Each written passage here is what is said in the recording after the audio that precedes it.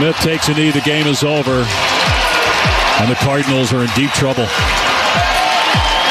They're now 3-6. Dave Patch, final call yesterday from State Farm Stadium, 31-21 the final. Seahawks come in, complete the sweep of the Cardinals, and in the process they move to 6-3 and are enjoying first place in the NFC West. Here to talk about it with us, member of the Cardinals radio team, former Arizona Cardinal, Kyle Vanden, Bosch, our guest here on the Arizona Sports Line. Good morning, Kyle. How are you? I'm doing well, guys. Thanks for having me on. We've had you on after a few games this year so far, Kyle, and it seems like we're having a lot of the same discussions on what is ailing the Arizona Cardinals, and there doesn't seem to be any fixes. Is that one of your perspectives at this point? Well, I think we heard the answer after the game. They're just going to have to practice at a higher level, and everything will get fixed, right? Yeah. No, I mean, it's the same story week in and week out. We got to pay more attention to detail. We've got to practice at a higher level. Everything post-game sounds like they're going back to work, and we'll be diligent about paying attention to detail. And then it's walkthrough Wednesday and short practice Thursday, and then we roll out with the same thing on Sundays. I mean, it's the frustrating thing is, we tend to point to slow starts, we point to wasting timeouts, but there is just a laundry list of issues right now, and it's not one thing that you can sit in the meeting rooms and say, hey, guys, look, if we just really focus in and fix this one thing, we're going to be fine.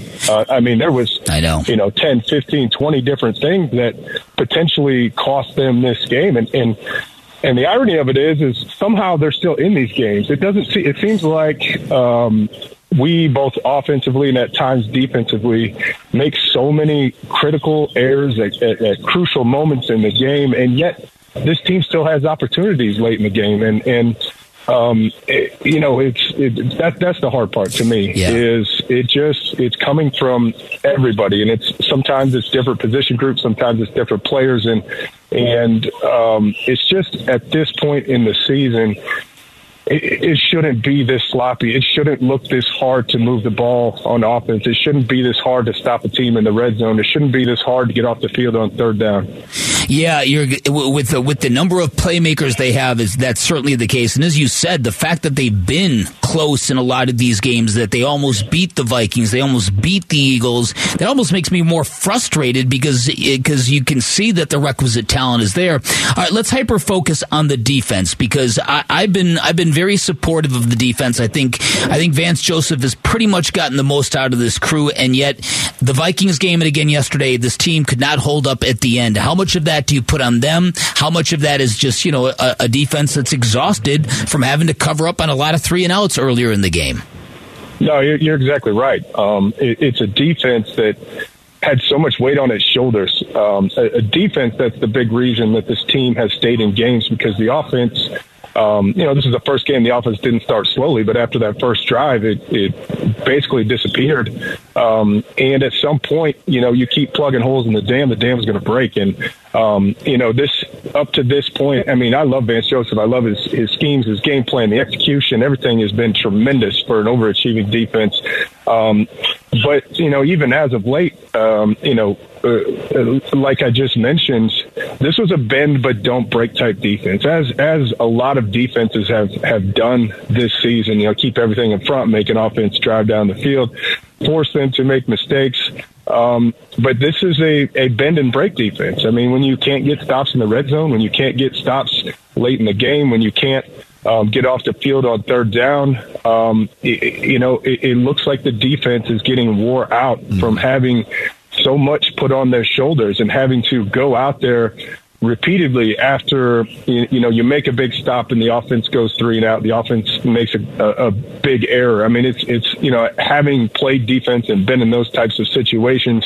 At the beginning part of the season, you're excited and you love the challenge of repeatedly having to respond to adverse situations, but at some point it just wears on you, and you're like, why do we keep getting put in this situation? Yeah. And it looks like we're almost at that point right now. Kyle Vanden, Bosch, our guest here on Bickley and Marotta Mornings. Back to the beginning of our conversation where you kind of had a little fun with the language that's used after losses. Hey, we keep shooting ourselves in the foot. We got to practice better. We need to execute better. All of those things. There's a lot of people. You've heard them. You're aware of it, Kyle. There's a lot of people calling for major change on this team. They're calling for the head coach's job.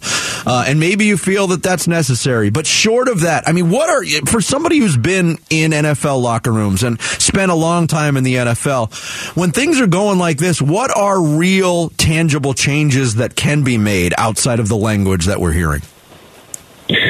Well, it's tough, and I remember it was probably 2 months ago. I was on this show, and what Kliff Kingsbury does as a head coach is, he is a player's coach, but he puts a lot on the leaders in that locker room. It is impossible, because I've been in this situation as well, where we had expectations. We even had early season success, and the coach gives you breaks, and you cannot completely 180 how you do things midstream. It's out of character for Kliff. The players have come, to expect a certain routine. I mean, it's not like, at this point in the season, you could say, hey, this wasn't good enough. We're not tackling well. We're not executing well. We're going full pads, and we're going to work this thing out. That's what coaches would have done, old school coaches back in the day, back when I was playing. They'd say, you guys, you're not playing well. You're not sharp. We've got to practice harder. We've got to play more physically. And so we're going to make that change. It doesn't work. Mm-hmm. It doesn't work at this point in the season. I mean, at this point in the season, it's, to me, the only answer is you've got to make players more accountable. You've got to start calling out players. The players got to start losing playing time if they're making these crucial mistakes. I mean, who would have thought that, after 3 games of trading for Robbie Anderson, which we thought he would be an answer to some of our problems, that we'd be begging to have A.J. Green back on the field because he's a better receiver. It's veteran players that are making the mistakes. It's the leaders on this team, and it's the only thing they can do at this point is try to establish a culture of accountability, because it appears like that's missing right now. Yeah, you're right. So right on the money about that. And it's the idea of working and practicing better when you don't practice much or ask the players to do a whole lot. They're kind of incongruous and don't really align very well. All right, let me ask you about the quarterback. Is he regressing in your eyes?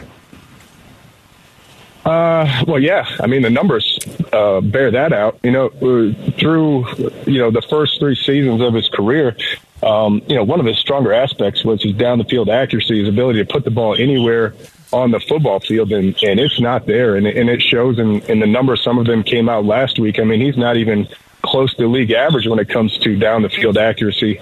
You factor that in with, he does run. It doesn't look like he ever wants to run. There was a called quarterback run yesterday that was actually blocked pretty well, and the defensive end got one hand on him, and he could not get down fast enough. I mean, right.